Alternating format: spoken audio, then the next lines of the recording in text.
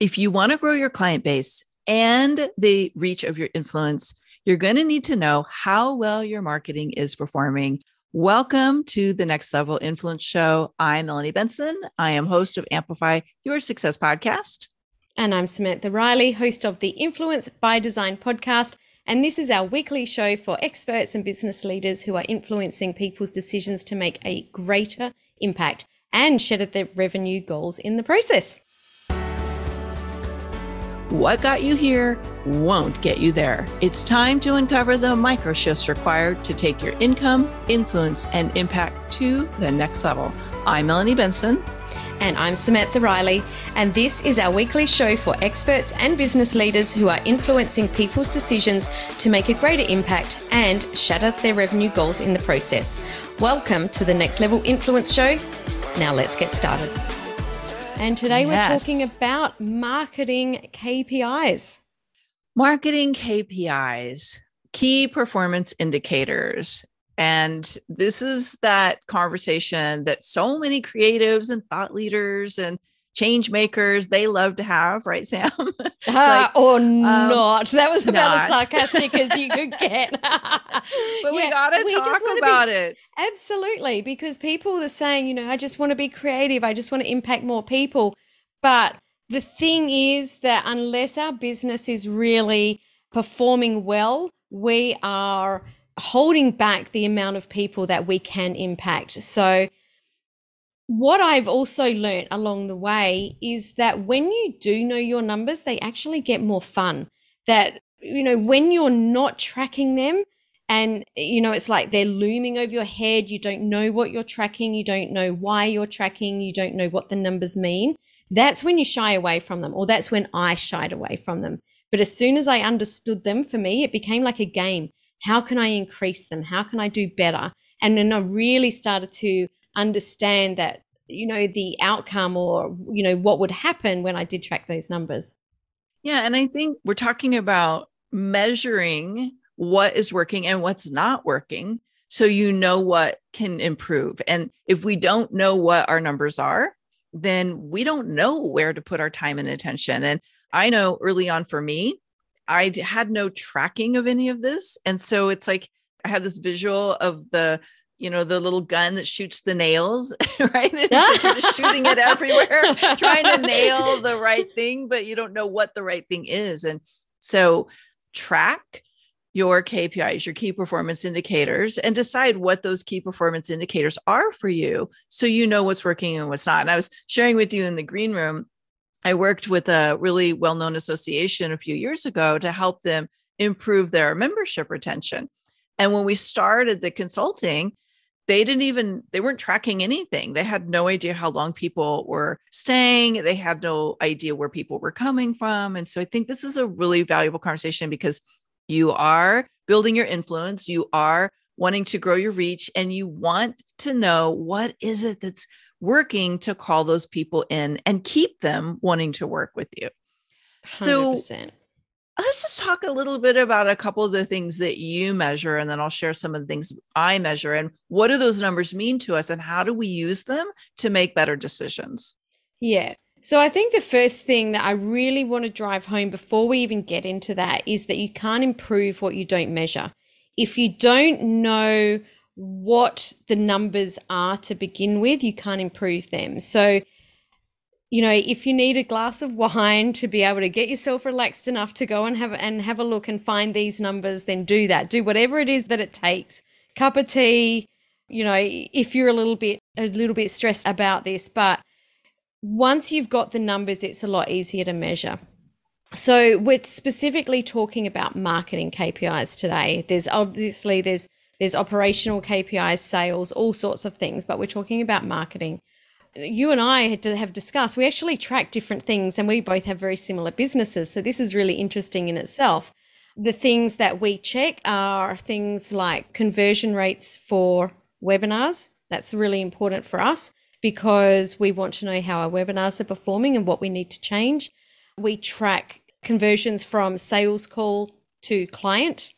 We track email open rates, email conversion rates. We like to know the lifetime value of our customer, because this means that we're able to implement different things in our business. I know we're going to dive into that a little bit more. But they're the basic ones that we would measure. If we were doing paid ads, obviously we're going to, look into those a bit differently. But you track some different ones that we don't track as well. Mm-hmm. Yeah. So I track all those things. And I also tracked the opt-ins for each of our giveaways, our freebies, our lead magnets, whatever you call them. And we track the journey between the opt-in, where that opt-in comes from, and how long it takes somebody to become a buyer. So do they stay in that funnel for a long time? Do they end up buying something within the first few weeks or later? And the kind of like the more granular thing we track around this that I find super helpful is how many leads do we get every time I get on a stage, every time I'm on a podcast? So we create unique tracking links, and that's how I know what kind of revenue gets generated from each of the podcasts that I'm on. So my team and I then can dive in and say, we want to get on more podcasts like that. We're going to be saying no to things that are over here that are not really performing well for us. So those are a couple of the things that I would add to that list. Yeah, I love that. I think that's really beneficial. I actually really, really love that. So can you talk a little bit about why you're tracking each of those freebies and what that length of time is? I mean, obviously, that's quite easy for people to figure out, but then maybe what you do a little bit differently once you get that data. Mm-hmm. Yeah. And I think that's really the key point here is tracking it is one thing, but what you do with that data is where these KPIs really set you up for success. On the opt-ins, what we do is, here's our process. I don't do this myself. My team we have a dashboard that has all of our tracking information. My team goes out and collects it. And then the first week of the month, we review this data. And what that drives for us is, okay, is this opt-in performing the way it should? And for us, should is somewhere between 60 and 75% of the traffic that hits that page is opting in and asking for that freebie. That is our target range. If we're dipping below 60%, one of two things has happened. We're in front of the wrong audiences. And that's a common thing that happens. Or there's something about the language or the positioning that has moved out of relevance, meaning it's no longer a hot need, or we've tested some language and it's stopped working. So the language that we tested and tweaked to try and up the opt-in rate kind of didn't land well for our didn't audience. Hit the mark. Yeah. So that's what we do with that. And then if we find that we've kind of dipped below the range that I want to be in, then we go back and look at, do we scrap it? Do we recalibrate it? Meaning we, get some new copy written, test a new line. We change the graphic layout a little bit just to continually to try and stay in that marker around 65 to 85% is really a sweet spot for us. Nice. That's awesome. That's really cool. Let's talk about webinar conversion rates, because I think this is something that actually, before I go into what to do, I'll talk about what I see going wrong with people. And I get this a lot, is people reaching out to me and saying, I want to do a webinar and I want to do it once and I want to record it and put it evergreen, which I think is the most, what's the word even? Like detrimental to your business. Short-sighted. Yeah. Short-sighted. I love it, because there are so many different things that are going on in a webinar that we need to track. So when we're tracking our conversion rate, so I'm talking about specifically in this, the people that are coming from the webinar to booking a call or to landing on a sales page before they actually make the sale. We need to be looking at what's going on in the webinar. So the KPIs that I'm tracking is things like what questions are being asked in the chat box. If we're seeing that the questions that are coming up all the time, the content's not being included in the webinar, then we need to make sure that we're changing our webinar for the next time to make sure that content's included. We need to make sure, that there's people are they interacting at a certain point because they're not understanding. So there's there's so many KPIs in itself, which is just its own piece of content here to be tracking in a webinar, that putting up your webinar evergreen the very first time you do it, like, just don't do it. Don't do that. Mm-hmm. So there's a lot of numbers that we could get familiar with in our webinars. And I'm kind of curious how deep you guys go with it. One of the things we look at is how many people sign up, yep, how many people actually show up, right? yep, And then how many people engage once the webinar is over and catch the replay or whatever's in our follow-up. I actually had something really interesting that I discovered last year is 90% of my big ticket sales from a webinar actually occurred after the webinar was over and in our follow-up process. So knowing that, I could say, okay, I'm going to take the pressure off and like how many people are showing up, and know that it's what we do after that gives me the most juice. And so we lean more into the webinar follow-up than worrying about how many people are getting on the webinar. So that was one of the things we learned by tracking those numbers. One of the things that we picked up in the second half of last year was the amount of people that don't show up to the webinar. Because here's the thing, in that webinar, we're providing information because people have got a problem and they're looking for an outcome for that problem. These people are 99.9% of the time poor. They don't have the time. Yep. So we started looking at these numbers and saying, well, they're opting in because they want this outcome, but they're too time poor to come to the webinar. What about we just offered them a quick 15-minute call before the webinar so that they could just get their outcome? So that's what we actually started doing. We started offering them a call on the webinar registration page or on the thank you page so that we could move them along a little bit quicker. And if we hadn't have looked at the data, we would not have picked that up. I love it. Let's talk a little bit about email, because I think an email goes so well with webinars, right? Because most of us are using email to market and enroll people into our webinars. What are you learning about with tracking your email open and conversion? So one of the things that I wanted to mention straight up is that when people talk about email open and conversion, like right back really early in the piece, I thought that we were sort of aiming for that number to sort of sit at the same all the time. And what I've learned is it doesn't. So if your email conversion or your email open rate is a certain percentage, it's not going to stay that number for every single email. It just won't. But you do need to be looking at what those numbers are. And again, there's so many bits of data you can be pulling from that. Is it, did it go to the right people? What was your subject line? Did you miss the mark? Did you send out something that's just not relevant right now?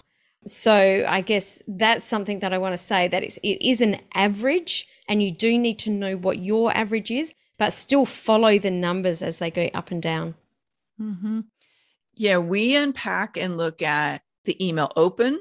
If that number goes up or down, it tells us the subject line may or may not be working. But we're also looking at how many people are opting out. One of the things that we actually uncovered by tracking our email opens, because again, my team goes and pulls all the emails. We look at the percentages. We track separately. We have 4 different lists we email for every email, because the system we use requires us to break them all apart. But that's a whole nother conversation.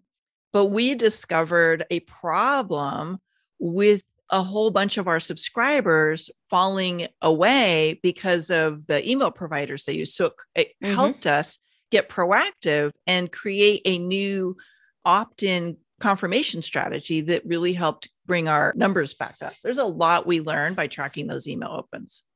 Perfect. Now, I know you just mentioned opt-outs then. That is definitely something else that we track, opt-outs. But we're actually not aiming for a 0% opt-out. And I wanted to mention that we're tracking opt-outs, but we actually don't mind getting them if it's for the right reason. So again, you need to track why it's happening or your perception of what's happening, because, again, we're not aiming to have a 0% opt-out. We only want to make sure that we're attracting and nurturing the people that are interested in what we're doing. And can we just unpack that for a second? Because this is really key. when we look at our numbers, we have to really understand, as the CEO of our business, as the person who's wanting to build influence, what does the number really mean? And what is the thing we're shooting for? If people are opting out of your list, it's not a bad thing. It may mean that you're emailing them too much, but it may mean that what you're emailing them isn't relevant to the problem they have right now. And the way they opted in is different than the way that they're getting information from you. And so it can tell you a lot about the type of content or the type of information to share. And third, I was always taught email opt-outs mean you are pushing enough that you're getting the wrong people off your list because they're probably not buyers anyway. So I just think it's great to set the context for what does it mean and what are we shooting for there? So let's really quickly talk about retention. And why is this a helpful bucket to set indicators for and track? So retention is really important to know because we can work out the lifetime value of our customer. So essentially, like how much we expect to make from one customer for the time that they're working with us. It helps us to understand, are we missing the mark when they come to us? It helps us to understand, are we not providing them with something that they're looking for? Like, are we not giving them an upsell? Gosh, there's so many different things, but we really need to know that information so that we can look at our product suite. But also for a different area, we need to know the lifetime value of our customers so we know how much we can spend to market to get them in the door in the first place. If we know that the average lifetime value of our customer is, I'm just going to make up numbers, $5,000, and it costs us $6,000 to acquire that customer, then we know that's not good. If it costs us $500 to acquire that customer, then we know that that's okay. So we need to know that number because $500 might be like, oh, that's a lot. I don't want to spend $500. But if you know you're going to make $4,500 every time you spend that $500, then I'll do that all day, every day. Sure. And I think it's important to say here that when I'm working with different types of businesses, we're going to really need to understand what is the lifetime value you're shooting for that type of business, which is very different from a service business, a membership, an association, or like a coaching business or a course, like an online course company. Like we want to really understand, like, what is the ideal indicator and where are you at against that? And it could be ideal for you. So I mentioned earlier, a client I was working with, they were an association and like they had like a 30% retention rate, meaning they had churn. Every 90 days, they were losing too many clients for what they were putting into it. So, and this is, again, we got to know what we're looking for. Part of the problem was they were marketing to the wrong pools of prospects. So they were not attracting their ideal clients. So their clients weren't staying. But when we shifted them to starting to market towards the right client base, their retention went up. And so I think it's just important to understand, my average coaching client stays with me between 2.5 to 5 years. And so I know that's what I want to lean into versus for a membership, we didn't have that kind of retention. So we moved away from a traditional membership model to more of a coaching business because that's what works for me and my business. Yeah, perfect. So good. So good. Melanie, I know that you have a free resource. Let's talk about resources to help people to implement this information that we're talking about. Yeah, I think the best place to start right now is you want to start elevating the way you're marketing your business, how you're getting booked, how you're getting those leads and transforming them into 5 and 6 figure clients. And I have a 7-step plan called, or actually a 7-step plan called Get Booked, Get Leads, and Get 5-figure clients that you can find at amplifywithmelanie.com. Perfect. Perfect. I think something that I really want to drive home more than anything, and I've mentioned it a few times and I'm going to mention it again, is that you can't grow what you don't measure. It's really, really important to know these things so that you can improve them. I've got a resource called the Thought Leaders Business Growth Plan. I shared this on one of our episodes just before Christmas.